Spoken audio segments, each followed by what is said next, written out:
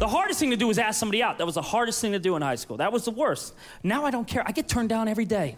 Every fucking day. Hey, no, fine. Drink, back to me.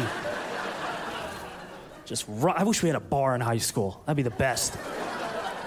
Just go down to the fucking cafeteria, just some weird old guy. He's like, what's wrong? I got turned down for prom. All right, I'll get you fucked up, get you to Spanish. You know what I mean? Like, here's why it sucked.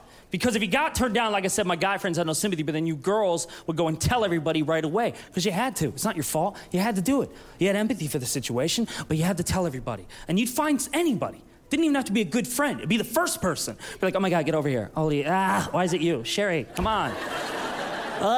You suck. Listen. You are so gross. Listen. You're the worst. Look at you. Focus, bitch. Okay, you looking? Are you there? Thank you, idiot. Okay, you won't believe it, just asked me out. You know Brent Morin, you know the kid with like the big head and the whatever body? Anyway. So he walks up to me sweating so much. I mean, he's like covered in sweat and he's like holding his books tight like this. I'm like, did you just see a monster? What the fuck happened to you?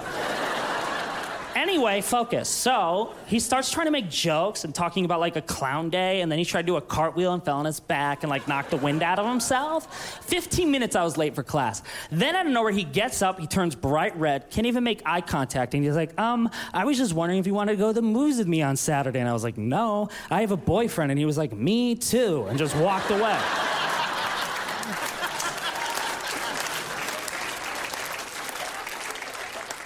Did you know he was gay? And I heard he can't read.